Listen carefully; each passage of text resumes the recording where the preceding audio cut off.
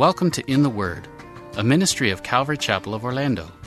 We hope that God speaks to you today as we continue our study verse by verse, chapter by chapter through the Bible, with Senior Pastor Will Ramirez. Today, as we continue our study in the book of 2 Samuel, David's sin is not the end, and now he moves to deal with the Ammonites as he should have before this mess started. We'll pick it up in 2 Samuel chapter 12, verse 21. Once again, that's 2 Samuel chapter 12, verse 21.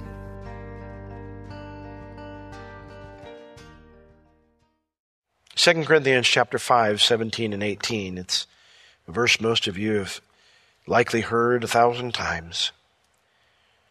Therefore, if any man be in Christ, he is a new creation.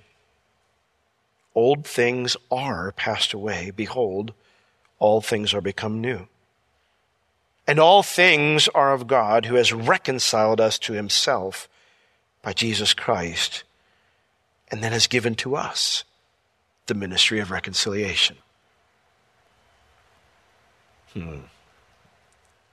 This would be the equivalent of your very worst enemy coming to you, begging you to forgive for all the horrible things that they've done to you. And not only do you reconcile with them, you forgive them, but then you give them the responsibility to do your work. You trust them with everything. Not only does he make us a new creation, but he reconciles us to himself. God is in Christ reconciling the world to himself. He reconciles us to himself, and then he gives us the ministry of reconciliation. Like we're all of a sudden like the counseling expert on how to have great relationships. And yet that's what the scripture says that God has done for us. This is the difference between Christianity and every other faith. Every other faith promises some kind of do these things and you'll be okay after you die. Every other religion promises some kind of that, whether it's you're Buddhist and Hindu and you go to nirvana, or whether you're believe in Islam and you keep the 5 pillars and you go to your paradise, and if you're a guy, you get your 35 virgins. Whatever it is, there's always some way, shape, or form of do these good things and you'll be okay after you die. Christianity instead says, come and die to who you've been, and watch Jesus do good things through you from now into all eternity. Any other idea is not Christianity. Any other idea is not the biblical faith. And so if people like David cannot be redeemed and used by God, if they have no hope, if they have no future, I would recommend, if that's your mindset, you start calling yourself something else, because that is not Christianity. The Bible says all have sinned and fall short of the glory of God. And then it goes on to say that the wages of sin is death. That's all of the verdict upon all of us. Not just David or people like David. Well, after David went and worshiped, he made the long walk back to his house. And when he had required, they set bread before him and he did eat. After he'd worshiped, he began to attempt to resume normal life. And so we're going to see now in verse 21, because his servants didn't understand why David was initially praying, his now behavior confuses them. Verse 21, and then said his servants unto him, what thing is this that you have done?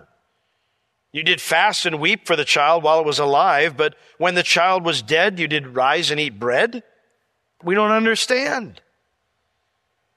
So David answered, while the child was yet alive, I fasted and wept. For I said, who can tell whether God will be gracious to me, that the child may live? But now he is dead. Why should I fast? Can I bring him back again? I shall go to him, but he shall not return to me. David explains why he was praying in the first place here. It wasn't to twist God's arm. He fasted, he wept with tears, crying out to God for the life of the child, because he said, who can tell whether God will be gracious to me? The word to be gracious, it means to show an action of kindness, pity, or compassion. David had already experienced that kind of mercy because God didn't execute him like he deserved. And so David's prayer wasn't, God, I'm going to hurt myself until you save this child. David's prayer was, God, please give me something I don't deserve. Let there be another way to communicate that you will not be mocked. Whatever path it is, I'll do it. Let there be another way. David denied himself not out of self-harm, but because he wanted God to see that this was his top priority.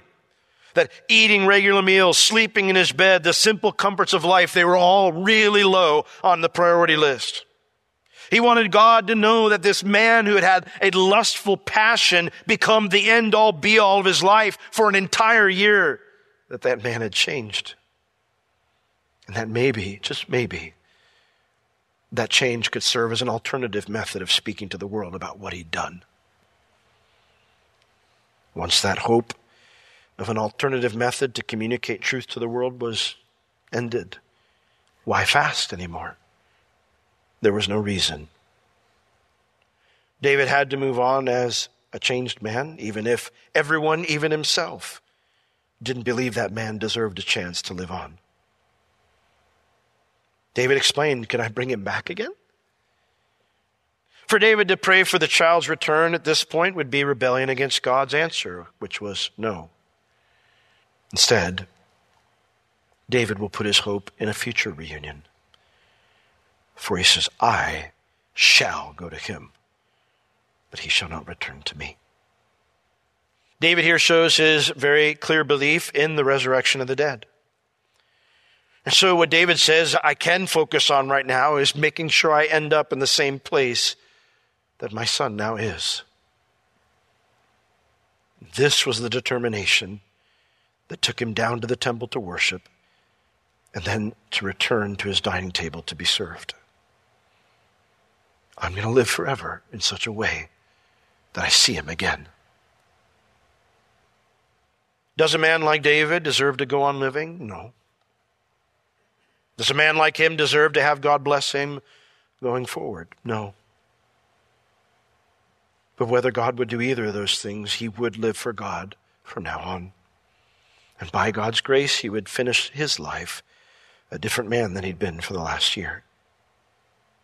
So if you've had a massive failure in your life, one that has deeply wounded those closest to you, that must become your resolution. To keep yourself in the love of God, to determine to let Christ live through you to the end of your days, to die a different person than you lived when you did those things. And to the person who will humble themselves like that, the Bible teaches us the Lord gives more grace.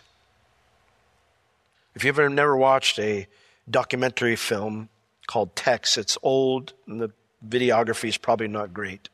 Pastor Chuck helped put it together.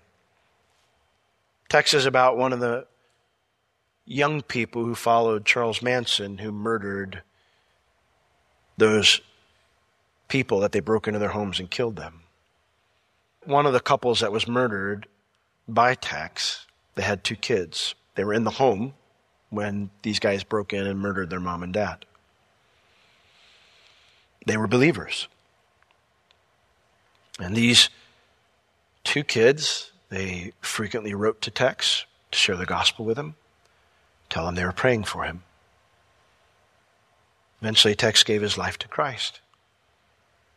And they went and visited him in the prison. There are many in the world who would say that's sick. To which I would say, that's pride speaking. Why do you deserve to be visited? What have you done that God could forgive you, but not this man? What have you done that makes you better? The Bible says God resists the proud, but he gives grace to the humble. I don't know for sure, but my guess is that the part about Jesus wiping away every tear likely happened when David was reunited with his son in heaven. My guess is there were likely many apologies by David and much needed final healing for the foul thing that he did. Now, David's not out of the woods yet, because his sin and the consequences did not just impact him. Bathsheba also lost a son. And so in verse 24, there's some interesting things here that are difficult to see in the English translation. It says, "And David comforted Bathsheba his wife, and went in unto her, and lay with her. And she bare a son, and he called his name Solomon, and the Lord loved him. And he, the Lord, sent by the hand of Nathan the prophet, and he called his name Jedediah, because of the Lord." We read that and it almost sounds like this kind of, and everything is fine, and they went on with their relationship, and no big deal. There's a lot more here. The word here for comforted, it means to console someone by expressing your regret for what you did and a desire to fix it. David didn't just come and put his arm around and go, "I'm so sorry, honey, this was, I can tell you're sad." No, David came to apologize for what he had done. You see, David's sin didn't just affect his son, it affected this woman that he had used, whose life he destroyed, a woman who likely wondered how she could go forward from here. Would God kill every child she'd have? Did she even have a future in God's eyes? We don't have any insight into David and Bathsheba's relationship beyond the affair and then the cover-up. That's it. But if I had to guess, I would also guess that this is the first time that David treated her like a person that God created and loved. It is also likely the first time he apologized. And so while these two had shared only great wickedness together up to this point, they now shared great loss and God's discipline together. And I think what David proposes to her at this point is the same hope that he found. I think he proposed that perhaps in God's mercy we can find some way forward as well. Maybe even a fresh start, as absurd as that sounds after the horrible things we've done. And it seems she accepted his apology, because the next phrase says that he went in unto her. And I realize the very next thing says that she bare him a child. And so we tend to correlate those two phrases together and say, well, they had sex and she got pregnant. That is not a correct understanding of this phrase, though. The phrase "he went in" means he began to live with her again. At some point, I don't know if it's just the last 7 days, I don't know when, but at some point, these two became separated. They were not living together anymore. The Bible doesn't give us the details. But when it says he went in, it seems that she accepts his apology, and the two decide to move forward and try. Let's try to do the right thing from now on. And so in this reconciliation, she did become pregnant again. He lay with her. That's a separate statement than went in. He lay with her, and she bare a son. And he, David, called his name Solomon. Solomon means man of peace. Now, 2 Chronicles chapter 22, verse 9 states that this name was given to David long before his affair. That God came to David on the same day that God sent Nathan to tell David, hey, you want to build me a house, but you can't. So I want to tell you, though, I'm going to build you a house. That same day that David learned that the Messiah would come from his line, David tells Solomon, we don't find this out till the end of David's life when David is instructing Solomon about how to be king after him. He tells him, God gave me your name on that day.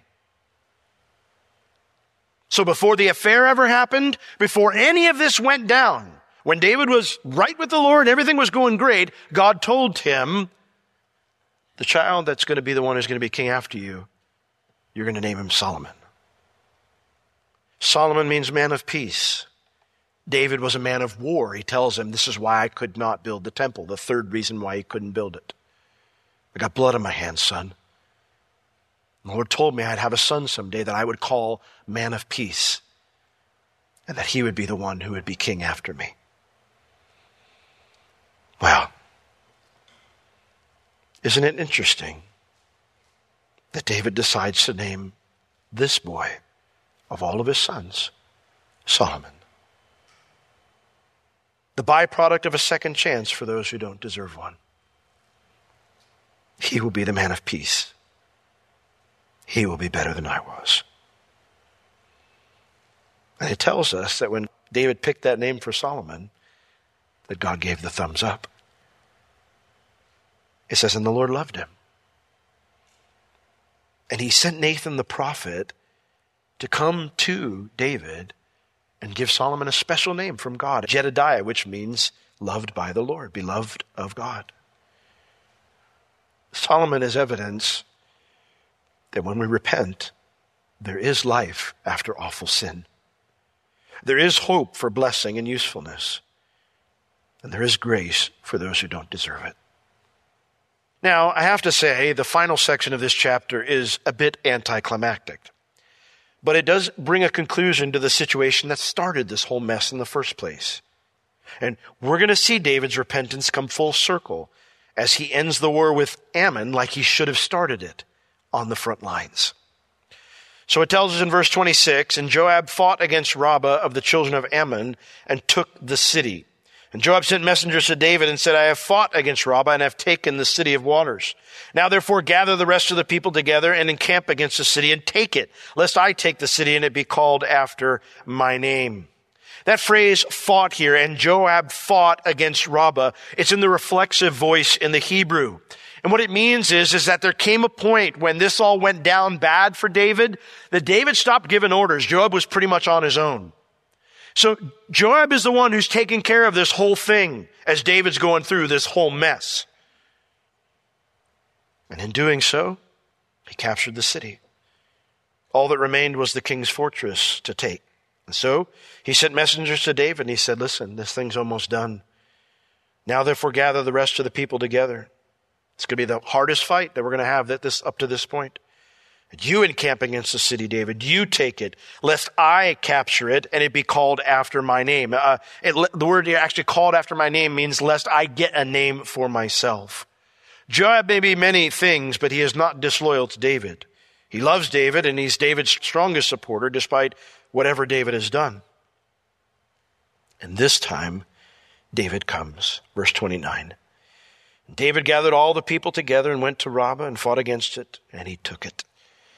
And he took their king's crown from off of his head, the weight whereof was a talent of gold. It was with the precious stones, and it was set on David's head. And he brought forth the spoils of the city in great abundance. And then verse 31, nobody really knows what this is talking about. There's lots of debate. It says he brought forth the people that were therein inside the city of Rabbah, put them under saws, literally placed them inside the saws, placed them inside the harrows of iron and inside the axes of iron. And then he made them pass through the brick kiln. The brick kiln was the valley where they sacrificed their children to Molech. The Ammonites were Molech worshipers. And thus he did unto all the cities of the children of Ammon. Wherever he came and David conquered the city, he would make them walk through this valley. And so David and all the people returned to Jerusalem. Some people believe that David executed each of the Ammonites by these instruments. He sawed them in half or he hacked them with axes or whatever. And then others believe, well, no, he put them to work as slave labor using these types of tools. Whatever it was, we can't know for sure because the language is pretty confusing here. It uses words we're not familiar with. Either way, this was David's way of putting an end to any ideas of a future rebellion from this people group. Now, it seems hard to me personally, if you're going to hack people to pieces with axes and cut them in half with saws to then take them on a walk through a valley where they sacrifice their kids. So I do not believe that David did that. I believe he enslaved them. I believe they became slave labor for the Israelis. But feel free to disagree with me. Either way, it's not good news for the Ammonites. But I do find it interesting that en route to however David dealt with them, he leads them through the place where they had murdered their babies. a tender topic for David at this point in his life, you could say. And so David does this with every city, showing that the war wasn't just vengeance on the rebellion, but it was also to put an end to their wickedness. Now, in Psalm 32, it's such an interesting psalm. It's got these 4 selahs in it. And I don't read them because we're not sure if they're in the original text or if they were added later by basically a worship leader for instruction, because this is the Jewish songbook. But the selahs, we don't even know what they're for. A lot of people think they were for a pause. Some people think it was for like a humming sound that they would make or an instrumental. We don't know for sure. But within these selahs of Psalm 32, it breaks up the situation in David's life. This is his prayer after God tells him he's not going to die. And so David first, he says, blessed is the guy who's forgiven because, man, the last year and a half has been awful for me. He explains, I acknowledged my sin to the Lord. God forgave me. Then he explains this is what godly people will do. When they sin, we read that verse, thou art my hiding place. Thou shalt preserve me from trouble. Thou shalt surround me with songs of deliverance. Like we talk about that when we're going through a rough time. That's not the context of that verse. The context of that verse is when you sin. When you mess up big time. You need to run to Dad. Because he's the only one who can get you out of the mess. And then we get the Selah. And we get this interesting 2 verses. I will instruct you and teach you in the way that you shall go. I will guide you with my eye. Don't be like the horse or the mule, which have no understanding, whose mouth must be held in with bit and bridle. Many commentators believe that this was God's response to David. From now on, David, stop being stubborn. You can't afford to make mistakes like this anymore. Do you see the damage it wrought? I want you to be different. I want to guide you with my eye. I don't want to have to put a bridle in your mouth and drag you around because you're screaming to go this way and it's danger. I just want to have to look at you and you look at me and you go, oh, that's off limits? All right, I'm out. That's where I want you to go from now on, David. Because many sorrows come to those who don't submit to me. So, there's great forgiveness. There's great grace available to us when we blow it big time. There is nothing that we can do that God won't bring us back. But the path is repentance. Lord, I know there are likely some here that the enemy reminds them over and over of their sin and the consequences of that sin and how it affected people around them. Lord, how we wish we could erase our own memories sometimes or get a time machine and somehow change what we did. But Lord, you call us to move forward. And so, Lord, I pray for those whom the enemy frequently condemns, those who have repented like David did. I pray that you would reveal to them that you've washed them clean.